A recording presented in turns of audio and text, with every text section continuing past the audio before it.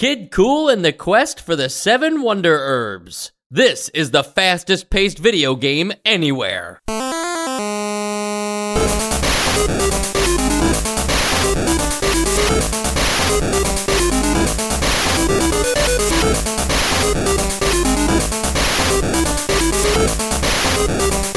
And welcome to Nostalgia, a chronological exploration of every NES game released in North America. I'm Mike.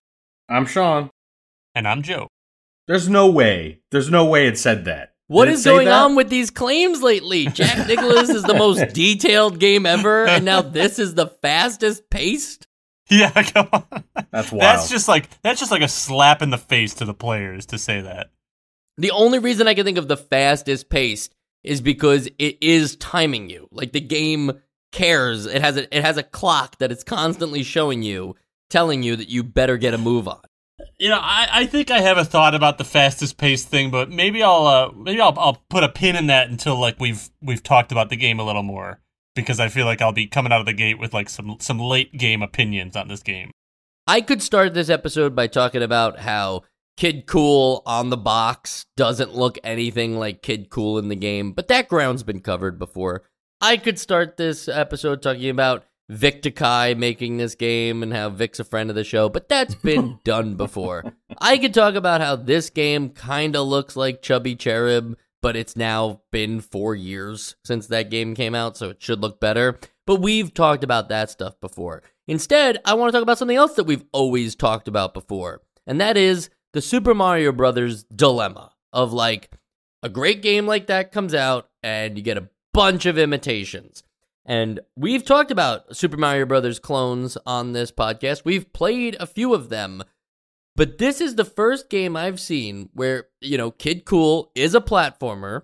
The main character is on a quest to obtain 7 herbs needed to help cure the king from an illness. But other than that, it's pretty much just Super Mario Brothers, where you're going level to level, scrolling left to right, getting, beating enemies and getting to the goal. This is the first game I've seen have that Mario dilemma of trying to copy what worked in Super Mario Brothers and taking all the wrong lessons from Mario. The first one being that it seems to be trying to copy Super Mario Brothers 2, which is like probably the weirdest one to try and shamelessly rip off, you know? The one that's not even really a Mario game, albeit we like it. It's on the Essential Games list. Yeah. It's just, you know, it's a weird baseline. It's a weird baseline to start off with. Well, it's trying to copy, you know, Mario in so many ways. But the wrong lessons are, in my opinion, and we can break down each one. Most importantly, the momentum-based jump. Everybody talks about how it's great that Mario has a little weight to him and slides a little bit, and as you're going faster, you jump further. The momentum stuff that they applied here, Vic, I mean, were you even playing the same game as us before this? Because your momentum is all over the place. The weight of this character, he goes from like sloth to jackrabbit in a weird ratio. You know, we were talking about the power meter in Jack Nicklaus going weirdly from like 0, 5%, 30%, 50%, 125%. Like, you know, like it just jumps so fast. Same thing with the momentum here. Enemies in Mario games, like Goombas, you stomp on them and then they die. In this game, I guess to up the challenge, enemies have to be hit twice. First, you, like, flatten them, but then you must hit them again to successfully squash them. Hold on. Yep. When Mario jumps, he gets pretty high up in the air, but for the most part, it's about horizontal distance covered.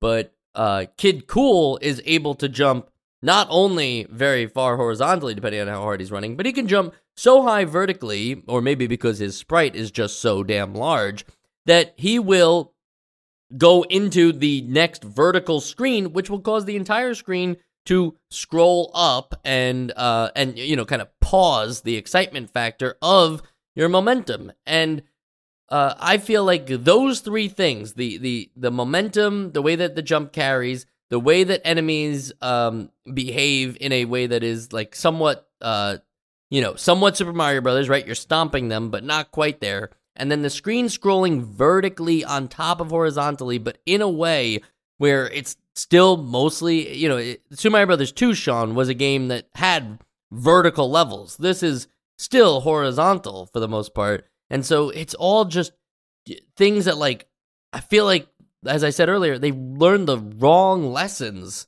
from trying to copy a game like Super Mario Brothers. I wouldn't say that it necessarily learned the wrong lessons. I think that those are mostly the right lessons. They just implemented them poorly.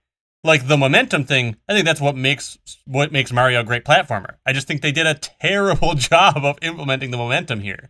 And the double hit, I think, like for most enemies, first of all, that does happen in a lot of Mario games, but second of all, I think that the only reason that sucks is because of the first problem where the momentum is an issue, and the the only two things there that I thought were like really, really big misses were the momentum and the screen scrolling upward all the time every time you jump, and I feel like those two things just compound on everything else and make what could have been good much, much worse. Yeah, there's a lot to unpack here. So it is indubitably a momentum-based platform. Like that is it. Like that's very Mario on paper, but like when Mario was sort of like this sort of like not RC car, but it's like you can push him around and the movement is fairly expressive. Like you don't really need to. It's not a simulation game, but like where Mario is sort of like this RC car, Kid Kool is a dump truck. Like you really need to get that engine in gear, and you got to get some runway in front of you if you want to make any kind of movement. And then there's those sort of vertical transitions, the height transitions. When you're trying to get to that like really long jump, and because the sprite, as Mike mentioned, is so tall, and you're kind of zoomed in general, like almost any jump that goes farther than like, I don't know, the equivalent of 10 feet is probably going to put you up into that zone that triggers the transition. So you're going to be up in that zone for maybe a second at the apex of your jump. And then you're going to come back down, but the elapsed time has now added a second or two because it needs to stop what you're doing and then just move that whole screen so that any kind of momentum in play, like that fluid motion, the getting into that, getting into the zone and like holding that momentum is completely stopped dead in its tracks. Because you have now waited for 2 scene transitions, and now you don't even know where you're going to land until you're there. There might be an enemy in front of you. Then you got to try and jump again, but now the momentum is so sticky and you were so heavy. Kid Kool is the heaviest platformer character I've ever played. That you're just not going to do it. You're not going to make it. You're going to have a bad time. Yeah, you have to basically have the course memorized. I mean, one, for that reason that like when you jump up, you lose all your bearings because too much time elapses before you can see where you are again, and then by that time you're landing. But then also, so much of the game, so many times does it require you, because of that slowness, you can't just jump forward. If an enemy is in front of you and you're still, you can't jump forward onto it. You need a running start to jump forward at all, like period. So it's very, very frustrating in that sense. But then also, even to get across gaps or do anything, you need a running start. And then you jump, and then once you're in the air, you see what's coming next. Sometimes you don't even see where you're going to be able to land until you just take a leap of faith. And then once you're in the air, you cannot adjust that speed you're going, and you might just die. So like, yeah. I feel like we're just coming right out of the gate, just absolutely shitting on this game. We're gonna dogpile rightfully this. So. Now, yet you also, because you need that runway to jump. This is also one of those games where you cannot scroll backwards. You cannot go back to a previous part of the screen that has been scrolled away from, you might have just scrolled past the entire runway that you need to make a jump, and now you're just not going to make it because you can't run long enough to get to that point. So you may as well just jump in the hole and try and restart. Yeah, I think, that's one of the bigger issues of this game is like, I'm talking about Super Mario Brothers 1, right? But it's like one thing to come out like a year within release of Super Mario Brothers 1 and try to be an attempt, and it's like, oh, okay, you kind of forgive them a little bit, like they're learning the ropes or whatever. But we're at a timeline where not only has Super Mario Brothers 3 been out, in America, but it's been out in Japan for a long time, and we're getting a game like this that, keep in mind, with Super Mario Brothers 3, right? Like, that even took momentum-based physics in Mario games further with the idea of the P mechanic and being able to, like, build up momentum even further so that you could fly, right? Like, and as to really pull that off, they had to make it just where you can scroll backwards. In this game, because you can't scroll backwards, not only is it bad for the game that they made here, but it makes it immediately feel so much more outdated, knowing that it came out after Super Mario Brothers 3. It's almost like not forgivable anymore that you can't backtrack be in a game like this that requires you to gain some speed. I'm sure you guys have some thoughts on other things, but I wanted to just like slow down on the insults for a second and compliment them on something. Okay, what do you want to say, Mike? I wanted to comment then on one thing, because I was coming up with a list of all the things that they were doing wrong for a platformer in the Super Mario Brothers realm of things. Because again, you could be a platformer in the Mega Man realm of things. Some people might think those are action games. I think they still are more platformer than they are action. You could be that kind of game, but this is clearly more in the Mario side of things. And I think the one thing that they did that I was kind of like, I don't want to see this in a Mario game, but I'm welcoming its presence here, is if you do have enough momentum going into a run and then approach some water, you are able to skip on the water because you are going so fast. And that's a nice touch to something that, like, surprised me the first time it happened. Like, it's like, I would have thought that would have just been a death. Like, that's kind of cool that the game thought about this. Like, it's funny when a game is that bad that you're starting to get surprised by good decisions, but that is clearly a good decision. Absolutely. And I'll say this, like, there are moments in this game where you have just sort of parkoured your way and done something that you would deem impressive. And getting fast enough to make those skips and to, like, even then, like, skip off the water onto a platform for a split second and then turn that into a big jump where you reach a high platform, and, like, that feels empowering. And that's what these movement-based games are sort of designed to do, make you feel very empowered and, like, challenge you along the way. Now, what this game also does is once you do feel empowered, once you do hit that jump, it'll then just, like, throw an enemy right, because it's calculated. And, like, they marketed this game and put it in the manual like that. This was the design of the game. It was supposed to be the movement is the star. They know you're gonna land there if you've really knocked it out of the park with your movement. And then they just put, like, this little thing right in the exact moment, right in the exact point where you're gonna land. Just this stupid little Goomba stand-in that is gonna just kill you on the spot or take away your dude. Often, yeah, go ahead. It's often an invisible block. Oh yeah, the invisible blocks too. That's the worst. Where it's like, it's less designed to challenge and less designed to reward and more designed to frustrate. Like, they're trying to say, like, like, you thought you were doing something cool there. We had other plans. Yeah, but I will see your compliment, Mike, and I will raise you this compliment. I actually think that most of the level design and the ideas in this game are food for a very good, very interesting, creative platformer. Like, almost everything it does, I'm like, wow, that's really cool.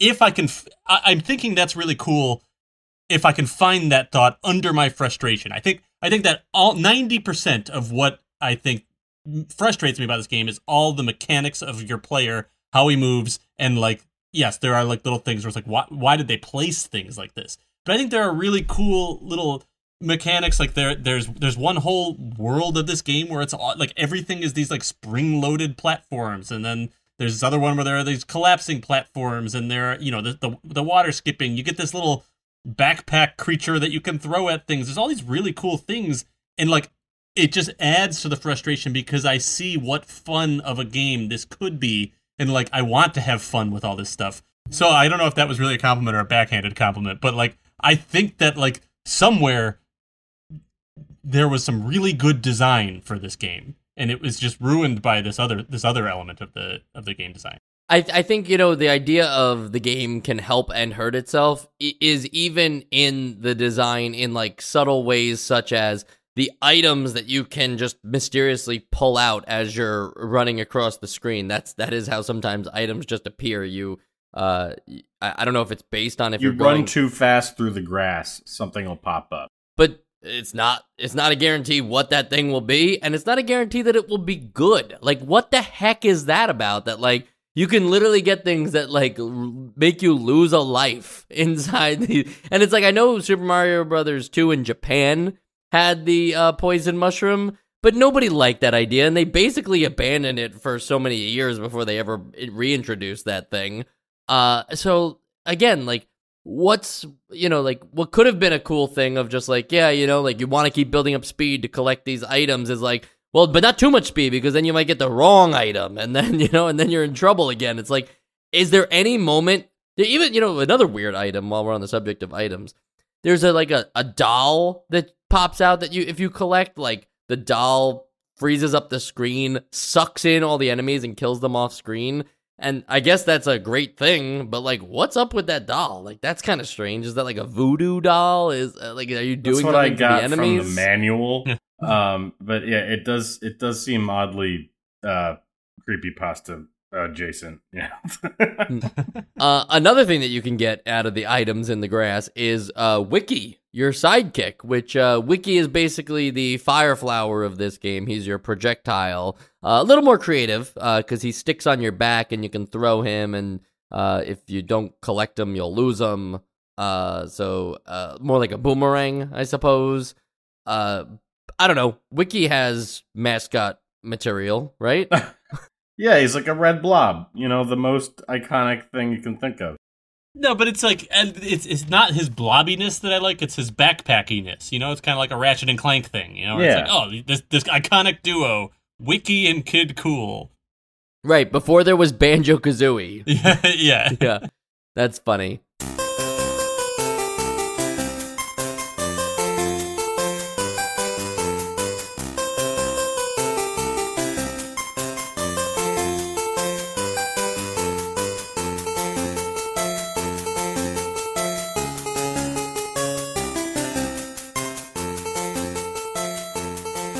Okay, so we've talked a lot about things that we don't like in this game, and then we tried to give some praise, and, you know, jury's out if that was praise or not. But here's something we need to talk about. There is a whole other thing that this game wants you to do, and other than just complete stages, it does want you to complete them fast, and it is timing you. There is a timer in the top left that is counting, and I just thought, like, okay, cool, that's just keeping track of how long I've been taking to, like, get to the end of the game or whatever. But little did I know that was actually going to have an in-game clock that would also do, like, a day-to-night mode, where, like, after an hour of playtime, like, or... That's what was happening. Yes, on the course of an hour, so it's not, like, exactly when it hits 1 hour, it's just, like, it's going from day to night, and a full day is 1 hour of game time.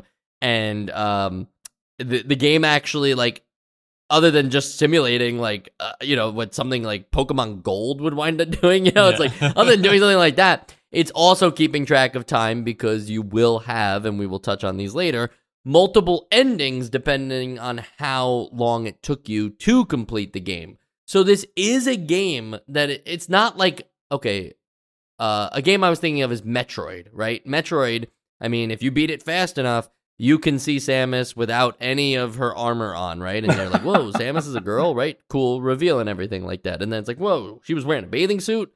Not sure why. That's weird. But okay, sure. But like Metroid managed to do that in an effective way where you never actually felt rushed and you just kind of heard about that secret afterwards and said, well, now I got to beat the game faster. But it was never showing a clock in the top left being like, time's ticking, you better save Brine Star, right? It's like, no, nobody's thinking that. Instead, you're just thinking about like, I got to figure out where I am in this world and where I'm going to find the next power up. In this game, the whole time you're thinking, I gotta be faster. I gotta finish this fucking game. Yeah, and I don't think that that's a bad thing. Like, I think that that's a cool... I mean, I don't think the story is anything to write home about, but it does tie into the story. The king is sick. You want...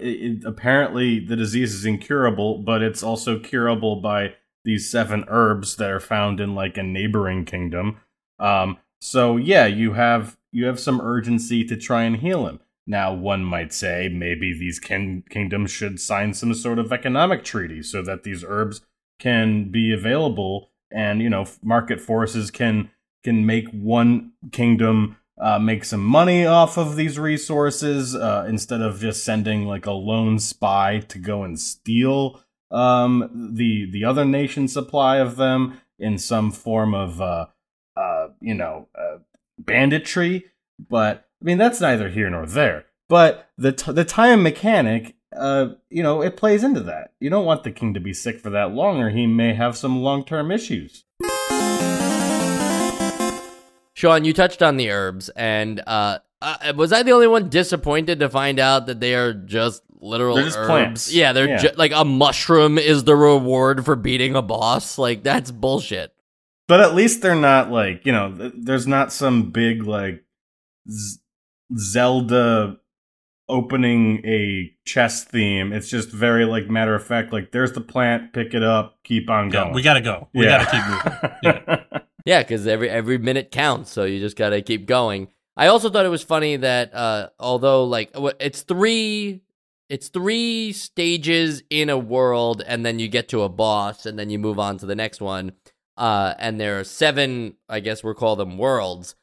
In the manual, they give names to these worlds and they try to describe them. But what they wind up doing is, and this is again just like me attacking the manual writer, they wind up just covering a bunch of different ground in here. So just a couple like highlights for you. The first world is called Dragwar, and that's with a D, not a J. Dragwar. And it says, get used to the speed of play and acquire skills like skipping on water and vaulting with a pole. So when you look at that, you might think, oh, okay, this is just giving me like general gameplay tips, not describing these worlds necessarily or what I might inhabit in them. Then the next one is Mountain Bulb. This is full of traps that you will need to evade. Okay, so that is actually like more descriptive about what happens in these worlds. Then scroll down to number 6, Pippo's Heart. You will find Pippo's Heart. Well, that's just like, that's just obvious, okay? That's neither a tip nor helpful. And then number 7, the final world, Electra. It just says, this may be shocking. That's just a pun. It's switching right to puns. But yeah, the training wheels are off now. You're on the 7th world. It's like, we're not going to tell you much, but we'll give you a hint. The 6, I don't know. I don't know why they didn't do anything for 6. But. I just can't tell what the theme is or what I'm supposed to be taking away from these rounds. But it'd be funny to be like, you get stuck on World 3. So you're like, let me check out what the manual has to say. And it just doesn't say much of anything or help you at all. No guide.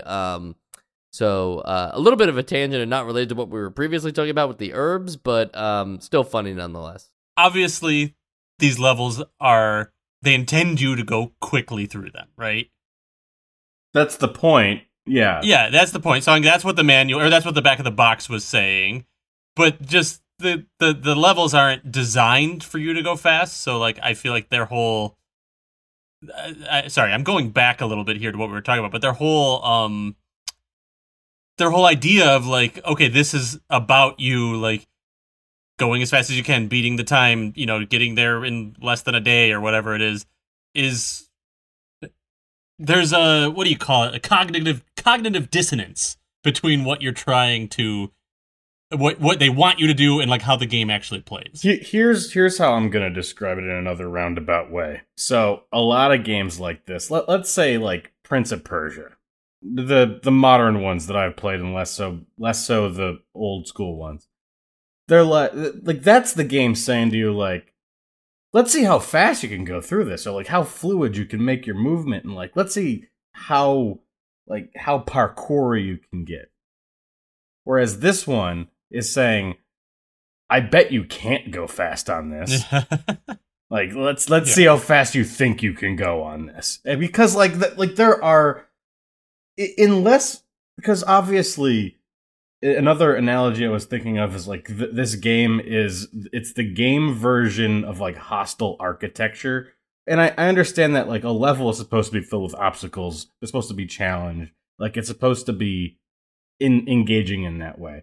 But there are points in this game all over the place where there's this one mechanic or just like recurring object that you'll come across that just is a cannon that blows air at you at regular intervals. Maybe it'll stop for a few seconds so that you have some amount of time to get through it. But a lot of times it doesn't even have that. It's just always blowing air at you. And you will just keep falling off of platforms onto the ground below you. You have to keep trying again. You have to keep doing it. You have to just keep doing it. And there'll be 5 of these in a row, all lined up at the platform that you're supposed to be on next. And it's just like, it knows that you're trying to get through this, and there's no real quick way to get through it. Maybe there's a speed run that knows the exact timing, but it's like it's not. It doesn't feel good to do it. You're just bashing your head against a wall. And I don't think that it's possible to describe to someone who hasn't played the game just how unnecessary these air cannons are. It really, to me, feels like somebody said, this part's not frustrating enough. So let's just make it like, yeah, there's not like a skill to get through it. Let's just make it like, you got to just try over and over again. Try to get into that 5-frame gap of puffs of air. Otherwise, it's just going to keep pushing you back like it's your only way forward. Like, I do want to say good things about this game. I do. But I'm just so frustrated. The entire experience is so frustrating. Joe, maybe you could say something nice about the little roulette bonus game. No. Yeah, the roulette bonus game. Maybe I'm just bad at it. Maybe this one I didn't like. I was frustrated, but I could maybe be convinced that like, hey, I just want it to be too easy. Like, this is a very, very difficult thing. There's no way to time it. Yeah, there's no way to time it. It's all like it truly is. I mean, you're not gambling because I think the currency that you use to actually use this bonus thing can only be used for these bonus things. But there's no way to time it. It's too fast. Yeah, but those hidden blocks I was talking about earlier, that just as soon as you think you're about to jump on an enemy that's easy there, they put a hidden block that like knocks you back down, like Mario Maker style. Apparently, if Mario fans didn't make that up. It came from this game. But like those blocks are what give you the bonus like round, like the tickets to spin the wheel again or whatever it is. So like even getting attempts at this bonus round probably killed you. So it's like is it even zero good? sum? Yeah. Yeah. As I mentioned, there are multiple endings to the game, and they're based on how long it takes you to complete the game. If you can believe it, I think that they have things that like all the way up to like if it took you 3 hours to beat the game, which I mean, you know, I'm watching a long play where it took them technically 48 minutes, but the game only counts when you're in the levels, so I think they completed it something like 12 minutes, but those are usually computer optimized and everything. However, you know, 3 stages, 7 worlds, if you're gonna get it to the end, it's probably not going to take you 3 hours. Like, if you're good enough to get to the end, it's not going to take you 3 hours, I guess is what I'm trying to say here. But it's nice to have a variety of endings, so how much really changes? Well, they just kind of keep, like, they give you things, or they take it away, I guess I should say, is like the best ending gives you everything, and then they just kind of like each one, the longer it took you, they're like, well, you're not getting this. Okay, well, you're not getting this. So if it takes you more than 3 hours, when you get to the castle, the king will be dead. He will be in a coffin, which is funny because his coffin is just laying right where his bed was. There's no you're not like at a funeral or at a graveyard. You're just where his bed was, and they just replaced it with a coffin. And you know that the assistant or court jester dude is sad because he says, "I'm so very sad," before Kid Kool walks in. So he's only saying it either to himself or to the audience, because Kid Kool is not aware that the assistant is sad. Then, if it takes you like something, I guess like less than 3 hours, but more than 2, etc. He's now wheelchair bound, but alive. No. You get a bag of money.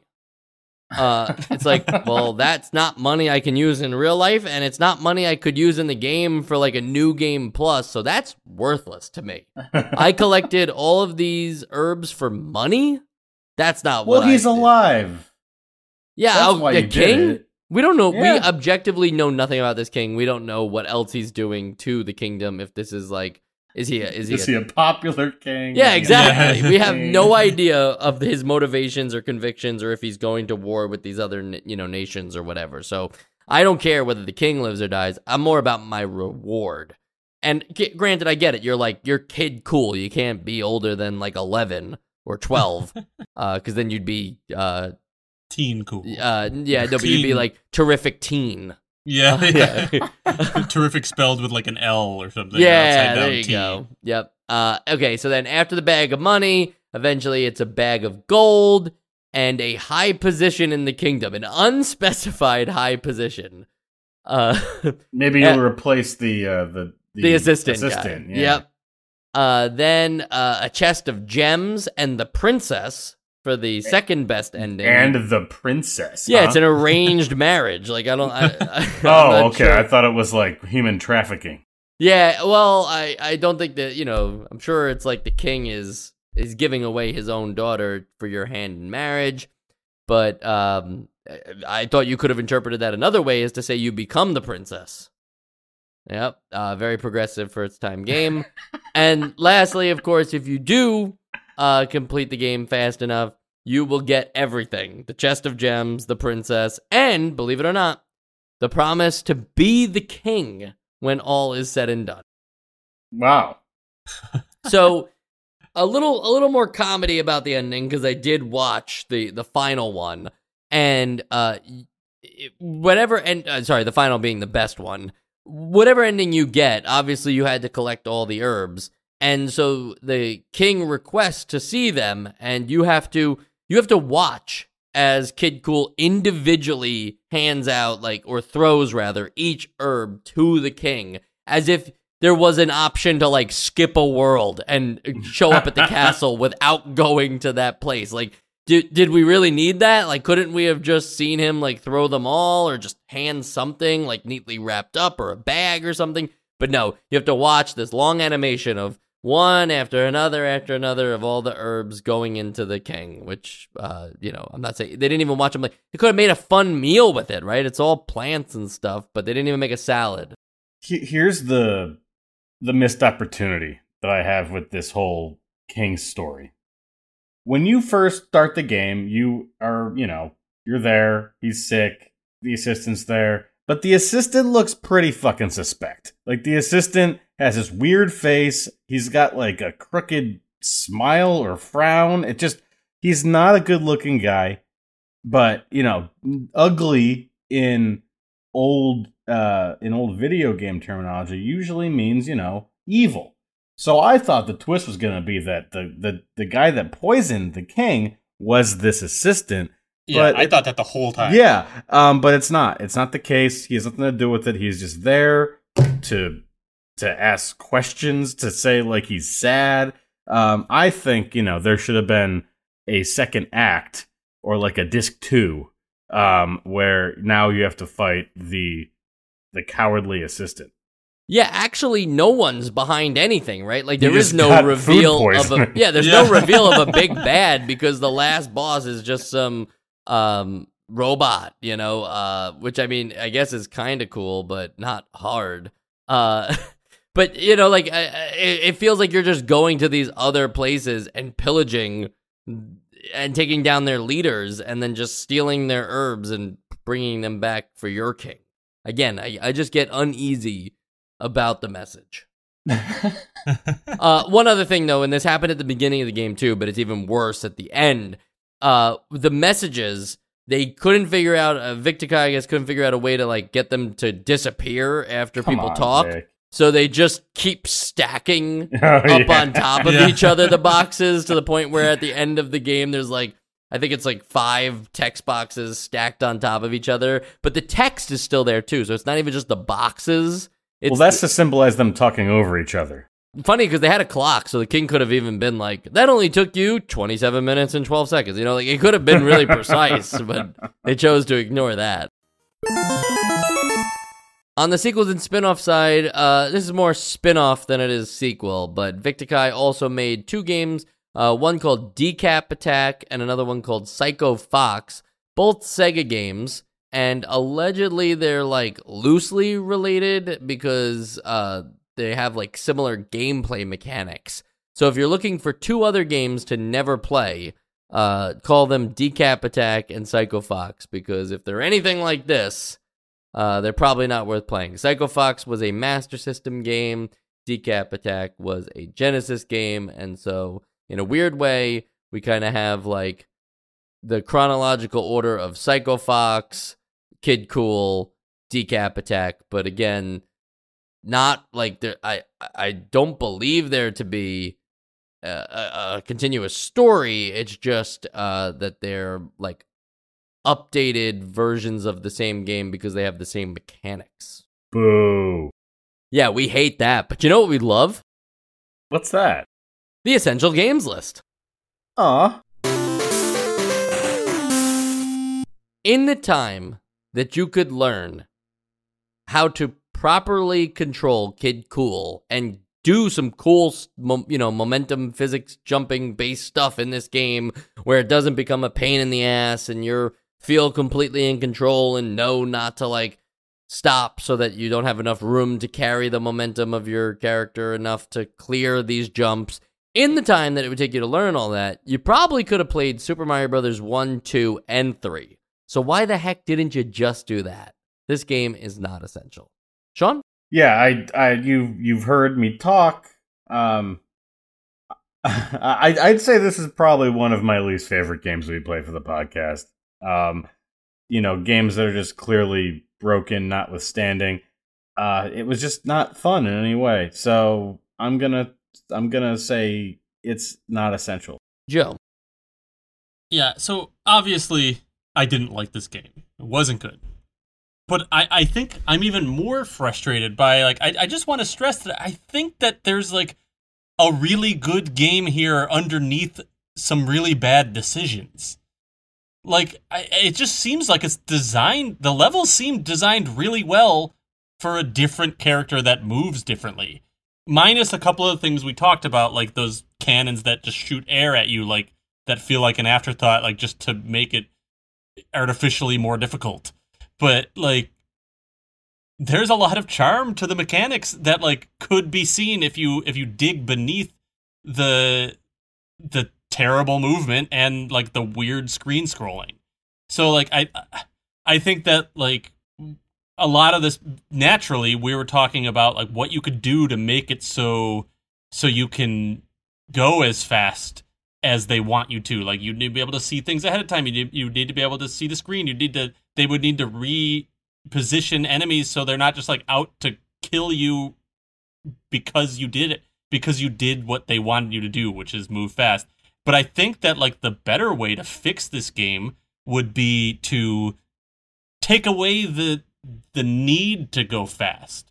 Like, I could see it going both ways. I think this could be fun if you could go fast, but I feel like this game is just largely designed to just be a regular Mario-style platformer that has enough unique charm to feel different than Mario, but those two elements of like their level design and the goal of the game with the way that the character moves don't work together and really ruin like what I think could have been a really fun experience. And instead, like, I'm with you, Sean. This is like one of the least fun games I've played on the NES.